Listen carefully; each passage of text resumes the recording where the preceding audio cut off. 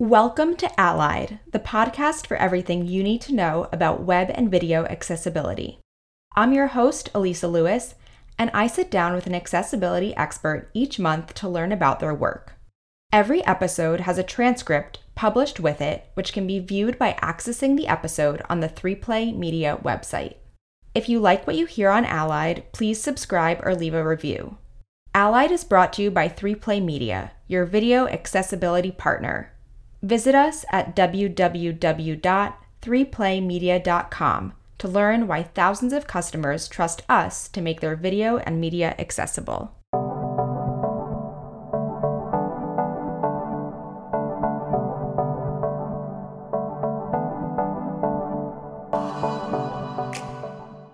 This month, we're excited to share a presentation by Albert Kim, which was recorded live during 3Play Media's Access 2023 conference. Albert is an award-winning accessibility subject matter expert and public speaker who previously worked with DoorDash, Intuit, ServiceNow, Korn Ferry, Siteimprove, and Fable. He is also the founder of Global Accessibility NextGen Initiative, a global community of future accessibility champions and leaders. Albert pioneered the neurodiversity and mental health inclusion in digital accessibility and currently serves as an invited expert at W3C Cognitive and Learning Disabilities Task Force, as well as the Mental Health Subgroup. In this presentation, Albert discusses the challenges of using technology for individuals with chronic mental health conditions. Hello, everyone. My name is Albert Kim. My pronouns are he, him, and I'm an Asian man in 30s. I work as an accessibility consultant and trainer at AK Digital Accessibility.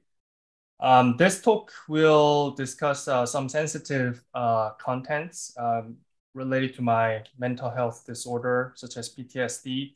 So little trigger warning before we begin that, if you need to leave, that's okay as well. So the title is The Challenges of Using Technology for Individuals with Chronic Mental Health Conditions. My goal for this talk is that I hope that audience can take away two things. I'm going to try to shine light on how users with mental health problems use technology. And what are the challenges that we go through. And then hopefully I can build empathy and let people start thinking about mental health when we make technology, right? I myself have mental health conditions, diagnosed mental health conditions, such as PTSD, major depression, OCD, generalized anxiety disorder, ADHD, dyslexia. I was diagnosed with them all in different ages. It took me a long time to get full diagnosis and go through the treatment. I still do get treatment and I still take medications. For my major depression, I was diagnosed when I was 19. When I first came to the United States, I didn't have any friends. I couldn't adjust to the new culture quickly. So I isolated myself in dorm and, curtains were all closed and room was dark. At that time, I was looking at Facebook and social media and I see other friends looking really happy, enjoying their best college life and time of their lives, and made me feel even more miserable and things like that. Also coming from a first generation college student, first generation, my family, I'm the first generation to go to college, and I come from low income family. So I didn't really have the luxury to party, or I say I was always on a survival mode, fight or flight, to graduate early. I also have generalized anxiety disorder, and I got diagnosed when I was 19. And that was due to my childhood abuse, domestic violence that I went through. I was always worried if someone will hurt me. So that was the challenge that I was going through at the time. I also have OCD. OCD stands for obsessive compulsive disorder. I was diagnosed with OCD when I was 25 after military service. As I was mentioning, coming from low-income family, graduating on time and getting good grades and getting a job was very important. It was like a survival for me. So I always had a fight or flight mode.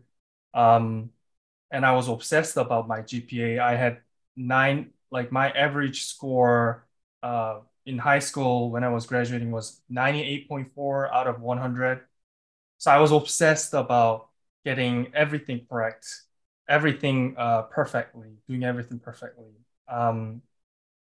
So I have my OCD. That's my OCD. And I also have PTSD. That was also right after military service. I got diagnosed when I was 25.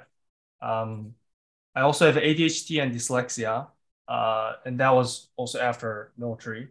I mentioned all these diagnoses, and I actually happen to have the 4 of the top most common mental health problems that people get diagnosed with, apparently, which are OCD, depression, anxiety, and PTSD. So I think that I can talk more about these in particular so that you can understand the journey that I go through as a user as well. But aren't we all going through something similar? That's a question I wanted to ask because I feel like we are all going through some similar struggles to some extent, but we are just not aware of it. For example, endless scrolling through Instagram or Twitter at night, and you get little heated up after watching news or reading some feeds. And then now it's hard for you to calm down and fall asleep. So you open the phone again until you feel like you're sleeping, but it doesn't help, right? I found out that I wasn't alone. So in the United States, suicide is the leading cause of premature death among teenagers. According to the National Alliance on Mental Illness, nearly 20% of high school students report serious thoughts of suicide. That's 1 in 5. And 9% have made an attempt to take their lives. The rate of suicide among teenagers in the United States has been increasing for several years. And as an example, at my college, there were 9 student deaths in one semester, in the same semester. And most of the deaths were due to mental health, related to mental health issues. And the school hosted a town hall meeting, having all the students come in and talk about what our problems are and what we want from school, what we want the school to provide for us. And a lot of students came in and they were shouting for a better student mental health counseling office in school with more staffs and treatment availability. So my school ended up making the entire floor of the student health center, 1 floor as a mental health office, counseling office. And this is not just among children. As we all know, during COVID, there was a lot of struggle that we were going through. And National Institutes of Health in 2021 study mentioned that nearly half of Americans surveyed reported recent symptoms of an anxiety or depressive symptoms during COVID. Nearly half. That's 1 in 2. And I also like to forecast that right now we are going through economic recession. there's been a lot of layoffs in tech industry, and it has been long known that economic conditions can influence suicide rates, right? For example, during the depression of the late 1920s to early 1930s was associated with marked rise in suicide, which paralleled increases in unemployment. Similarly, the Asian economic recession in 1997 to 1998 was also followed by rising suicide rates.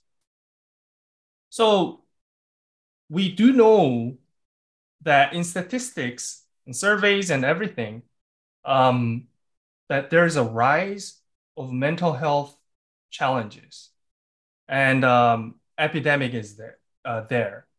But now what? Are we as accessibility professionals prepared for such a rise of mental illness? How much do we think about the experience of technology users who are going through mental health challenges, right? I'd like to ask that question because I don't think that we are thinking enough, right?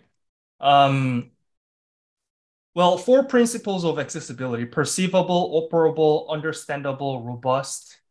But are we designing things readable? Aren't we using abbreviations, unusual words, jargons? Is the navigation predictable? Is there unexpected focus change? Is the error message showing or explain what exactly the error is and how to fix it? Do we have enough time to fill out a form? Is there a timeout that triggers anxiety? Is timing adjustable? Can I increase the time limit? Is there sudden flashes? Does the video autoplay as I scroll? And I happen to come across a violent video that I didn't want to see, and that may have triggered my PTSD, right?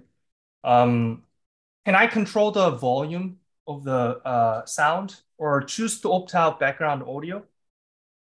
All these things are from WCAG, already existing WCAG, but it's not enough, right?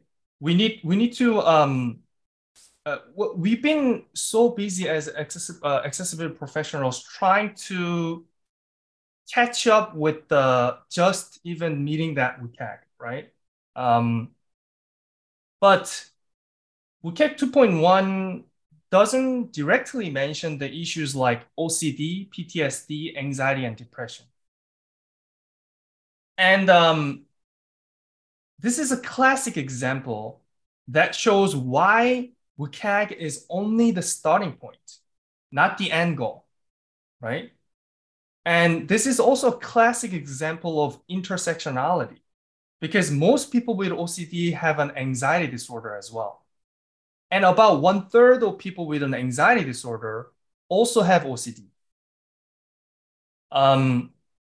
In terms of the struggles, exact struggles that I go through, for example, a lot of people think that OCD is about just cleaning a lot or fear of contamination or dirt. But there's a lot more to it, you know, there's a lot more. And I don't have that obsession for cleaning or contamination, right? But one of the most common obsession among people with OCD is hoarding, right? And that actually transcends beyond physical space for me. As a user on internet, web browsing, searching for information, I tend to hoard information. Because it's very hard for me to make a choice on what's important and not important information. Well, I do sort of know, but the thing is, another symptom that is very common among people with OCD is that is feeling incomplete and keep doubting. Oh, did I check the door? Or did I lock the door? Did I turn off the gas? You know, all these things, keep checking, doubting. So even with the information searching on web browser, I a lot of the times click every links that come up, right? For example, if I'm searching for a shopping item, if I'm shopping online and I'm looking for iPad or actually a mouse, right? Keyboard mouse, things like that. Then the e-commerce site would show up all these items, right, of keyboard and mouse. But I click every single one of them because the website doesn't have filterings, right? To help me filter which ones have which tool features that I'm looking for, right? Um, so it ends up becoming an endless time spending just to buy a keyboard for me. Um, and the severity of it, you may be surprised um, that for me, uh, I don't sleep sometimes. I take all-nighter. I pull all-nighter, um, and then I end up taking care of just one task, right? Um, I also uh, when I'm shopping, when I see these items, um, it's really challenging if there's an endless scroll rather than pages, right? Or and a lot of the times, I think I feel like there's such a huge lack of filters and options that I can customize. For example, can I have 50 items showing per page or 100, right? Like I see that a lot of websites don't really give that options, right? Things like that. And well, these are not just the only challenges, but as I was mentioning, doubting and feeling incomplete leads me into also checking every links and every information and reading again and again and again to see if I missed anything, right? Um, so, and another additional issue that usage issue that I go through is um, I'm an, an extreme organizer for in the digital space as well. So in terms of like my apps, folders, files, pictures, all data history and everything, I organize obsessively in virtual space. Um, just to give you a little perspective, I right now I have a 1 terabyte desktop, and I use about 100 gigabytes, and I have a lot of apps, and I work in tech, right? Um, it's very little. I use very little because I organize so much and I back up things or I put it to cloud and things like that. Um, and I end up spending hours and hours of time just organizing things online, my accounts or information files. Um, but not a lot of softwares give you an option to organize or sort or create folders and then try to organize, right? Um, and you may think that, well, these are compulsions, and maybe can't you control it? Um, don't you like how are you not able to control that? You know, um, well, OCD compulsions are repetitive behaviors that you feel driven to perform. But these repetitive behaviors or mental acts are meant to reduce anxiety related to my obsession, right? Or prevent something bad from happening. Um, However, engaging in the compulsions brings no pleasure for me. And I know that, right? And it may only offer only a temporary relief from anxiety, but it's not long term. And I know that. I'm conscious of me being obsessed while being obsessed. But it's very hard for me to control it, even though I know. So it breaks down my self-esteem because I'm not able to control, even though I know that this is not what I want to do, and this is not something that I want to do right now. Because sometimes I would skip meals. Sometimes I would not go to bathroom, hours and hours of time, because of my OCD.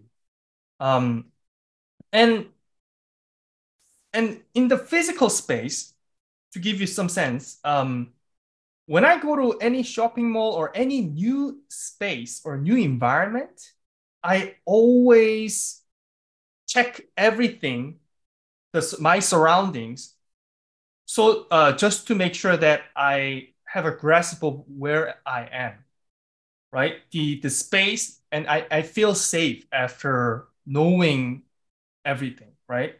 So when I'm in a new environment, there's so much uncertainty for me. Everything is new, and that gives me a lot of anxiety, right? And it also triggers my OCD.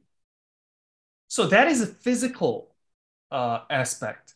But virtually, if you think about it, every new web page I open up is a new environment. And there's a lot of uncertainty, right? Well, what information will this website have? Or like the way I navigate, right? Or like this website is structured very differently. And or every page's navigation is, you cannot anticipate. It's very different. Things like that. So landing on a site that I've never been to, I first thing I do is clicking all buttons in the menu and look at all of the major buttons or menu that help me understand the structure of the space so I can feel safe, so I can feel less anxious. So I know what to anticipate in the site. I know that I'm not missing out.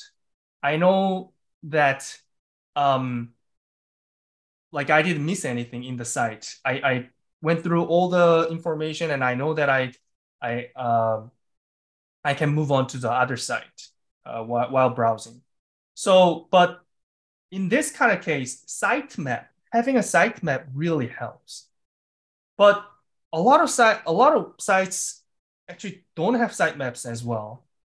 And but once I get used to that environment or that one page, now then after I come back, when I come back, it's much easier to navigate.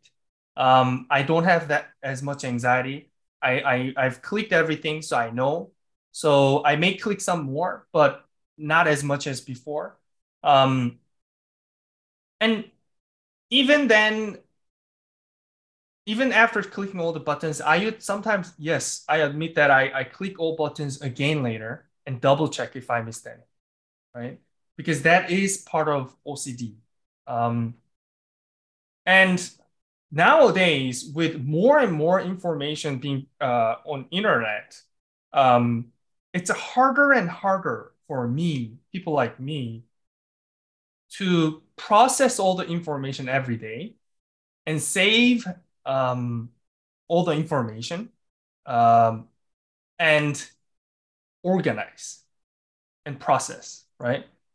So at the end of the day, I'm constantly being challenged to learn to improve my coping skills, right? Um, even then, um, the coping mechanism doesn't always work. I do take medications and do therapy all the time, but it's not always 100%. So after explaining everything, what it does exactly is that what's happening in my brain is exactly it's an overthinking. I'm constantly on an overthinking mode. I think a lot. I exhaust a lot of energy thinking, reading constantly. And my brain is as if it's always on 100% mode, right? Running. So I exhaust a lot of energy. So sleeping is very important for people like me.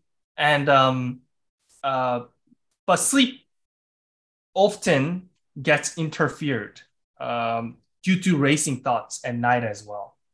And looking at cell phone and seeing contents that trigger your anxiety doesn't help, right? Um, and symptoms like these generally worsen when you experience greater stress, mental fatigue, when I'm tired, had little or poor quality sleep, then or my health condition is bad, I'm sick, or I caught flu, or I didn't eat well that day, then I lose the control. Those things weaken my power to self-control, right? So it's even harder to um, cope, right? And you might think that OCD, oh, is that a temporary thing? Actually, it's a lifelong disorder. And it can have mild to moderate symptoms or be so severe and time consuming that it becomes disabling, which is the case for me. I have to take 2 medications for my lifetime. And I do know that a lot of the counter argument when I talk about being able to choose the content that I'm exposed to, a lot of people mention, "Oh, isn't that a censorship?" I don't think that it's a censorship. I personally think that it's what I'm trying to encourage is not censoring, but giving choices and options to users. We can't design everything for them, and there's no such one size fits all, right? So giving options, me being able to select filters or search or have options to sort different things, or being able to multi-select, or being able to turn off the background audio, right? Like giving options so I can customize my own experience is very important, because you cannot design the experience for every users. And trigger warning is a great example, right? Having a trigger warning for violent images or sensitive contents, it gives me a choice whether or not I want to click and still watch, or I ignore it and move on. But a lot of the times, that's not an available option for me. I come across sensitive content all the time, and I get triggered. Uh, I relive the trauma that I went through. Um, so I've mentioned some struggles that I go through and the usage examples and things like that, but this is by no means the end. There is a lot more to mental health struggles using technology, right?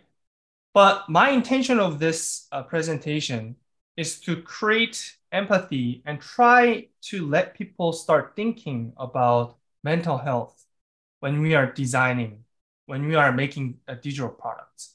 Because so far we've been only focusing on physical and visible disabilities, but not invisible disabilities, right? But mental health, I believe that mental health is a visible disability, right? The disability that I'm going through. And cognitive learning disabilities as well. Because when I'm stressed out or anxious or triggered, I automatically right away get stomach pain. It's a physical for me. That's why I have chronic gastritis all the time, and I take famotidine all the time. So it's very physical for me, and I get migraines. So, and the most common behavior that users with mental health disorders, when they face when they go through, when they get triggered, browsing web, um, common reaction is avoidance, right? Because I don't want to relieve the trauma. I don't want to get tired. I don't want to go through brain fatigue while surfing this website, while using this website, because I have 8 more hours of the day that I have to spend and things I have to do. So brain fatigue, and I always try to avoid it. And avoidance is the most common behavior. So if you are making technology or designing websites or apps without consideration of people's mental health, then what you end up doing is all these users will not come back. They will avoid your apps or technologies, right? So I think that it's very important that we start thinking about mental health when we are designing, developing digital products and technologies. Thank you so much for sharing your story and some of your experiences with us, Albert. The first question we have is, how can individuals with chronic mental health conditions and their families advocate for better technology design and customization? Well, I think that's a great question, and I feel little supported here when you with that question. I think that for me, the way I try to advocate is sharing my mental health diagnosis and journey, but it is totally up to you. But for me, the reason why I share is to break the stigma first, right? We are way behind that. There's still so much stigma around mental health, and just by talking about it, as if it's just a daily thing to consider, I think it really helps for people to start destigmatizing and feel more comfortable talking about it or thinking about mental health, right? So I think that's first step. And I think that second step is sharing feedback. Honestly, I really often use the website feedback buttons, feedback forms to submit my feedback on the website. And I think that I do know that sometimes I don't get any response back, but for me, that's a way of advocating for people like me. Because if I go through some struggle navigating that webpage, then I'm sure other people like me also have gone through similar struggle. The next question that we have is, I also have OCD, generalized anxiety disorder, and PTSD. I feel scared to disclose this to my employer, but my requests for accommodations are often met with confusion. What advice do you have? Wow. I mean, I have so much empathy for this question because I went through a similar struggle. For example, there was one time when I shared my ADHD and diagnosis and other diagnosis, and then the manager, the coworker suddenly started micromanaging. Because you'll probably get distracted because of your ADHD. So I'm just gonna try to remind you, and this is helping you. And the two things were wrong in that action. One is assuming what others are going through based on what you know, because that is very without asking, right? Or asking, right? And second is without asking, try to accommodate in a way that is not actually healthy, but actually triggers more anxiety for me. So I do know the downsides of sharing accommodations sometimes. And I go through this challenge every day. What I do is I usually try to join ERG groups, uh, disability or mental health or um, any advocacy ERG groups, and try to find mentors or people that I can connect or who've been in the company for a longer time. And then I ask them, I meet them, I talk to them, I get to know them, and then ask them for advice like this, because every company is different, and the way you address sometimes it works, sometimes it doesn't. And the best person who would know would be the employee who's going through a similar struggle, who's been already there for a long time. So for me, going through ERG and building connections with people, like-minded people, and try to ask has been a tremendous help. And I feel that I feel like I have an advocate as well. So I don't feel like I'm alone while addressing the issues. Yeah. Kind of as a follow-up question on the other side of that, do you have any advice to employers who want to create an accessible work environment? Right. That's a huge topic that deserves another presentation, an hour long. My advice is ask. Please ask, because I know that some people may feel, oh, like even by asking, am I offending somebody? But if you have a genuine good intention and really try to ask to find out any accommodations or the needs, then I'm always I don't think that it went in any bad way, right? So always ask, and being able to have uh one of the most important thing is building culture, right? And how do we build a culture? And I often encourage from the beginning, which is interviewing, hiring, and then onboarding. So during the onboarding, if you can have we always go through, I go through all the privacy security trainings, right? When I'm onboarding. But I rarely go through accessibility trainings or mental health awareness, things like this. So building some training materials that and requiring new employees to go through that training, learning about, oh, like how do I support other coworkers with mental health chronic conditions, or how what are the conditions out there, and how can I best support? How can I work with them, or things like this? This recurring this training, I think is a really big help as well. And during the interviewing process, if you could try to have someone with similar disability, or for my case, I shared with employer from the beginning that I have these disabilities, and then requested for accommodation, and then in the interview, I saw another.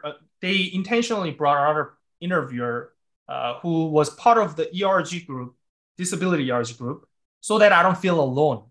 And that actually made me feel much included, actually. And I want to encourage that too.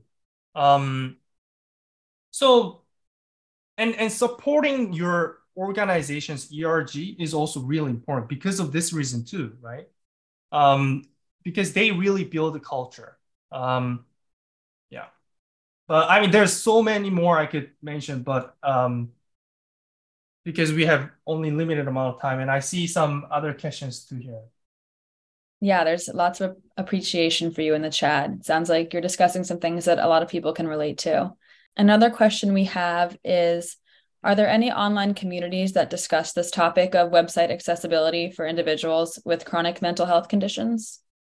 So yes, W3C, World Wide Web Organization, World Wide Web Consortium, has a COGA task force, which stands for Cognitive and Learning Disabilities Task Force. And under that task force, we have a mental health subgroup, and we also have a mental health community group. So, and anyone can join that mental health community group of W3C, right? And you can participate, you can share your feedback on the things that we are researching and try to write about in terms of guiding accessibility, building accessibility guidelines for people with mental health challenges. So you can actively participate in that community as well. I think that's the best one that I know in terms of technology and mental health and accessibility, because and it kind of shows why we need to talk about it more, and why we need to have more people start thinking about it and talking about it, so that we can have more advocates to work on this issue together. I do want to mention that if anyone has questions or want to learn more about this topic, or think that your organization or anyone will benefit from this kind of content, please feel free to email me at djkalbert@gmail.com, djkalbert@gmail.com. I'm currently accepting more opportunities to spread mental health awareness for the upcoming May Mental Health Awareness Month and Global Accessibility Awareness Day. Thank you.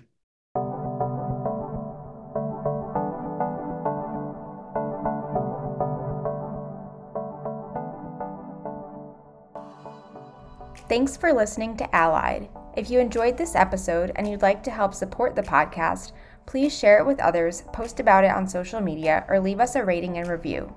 To catch all of the latest on accessibility, visit www.3playmedia.com/Allied Podcast.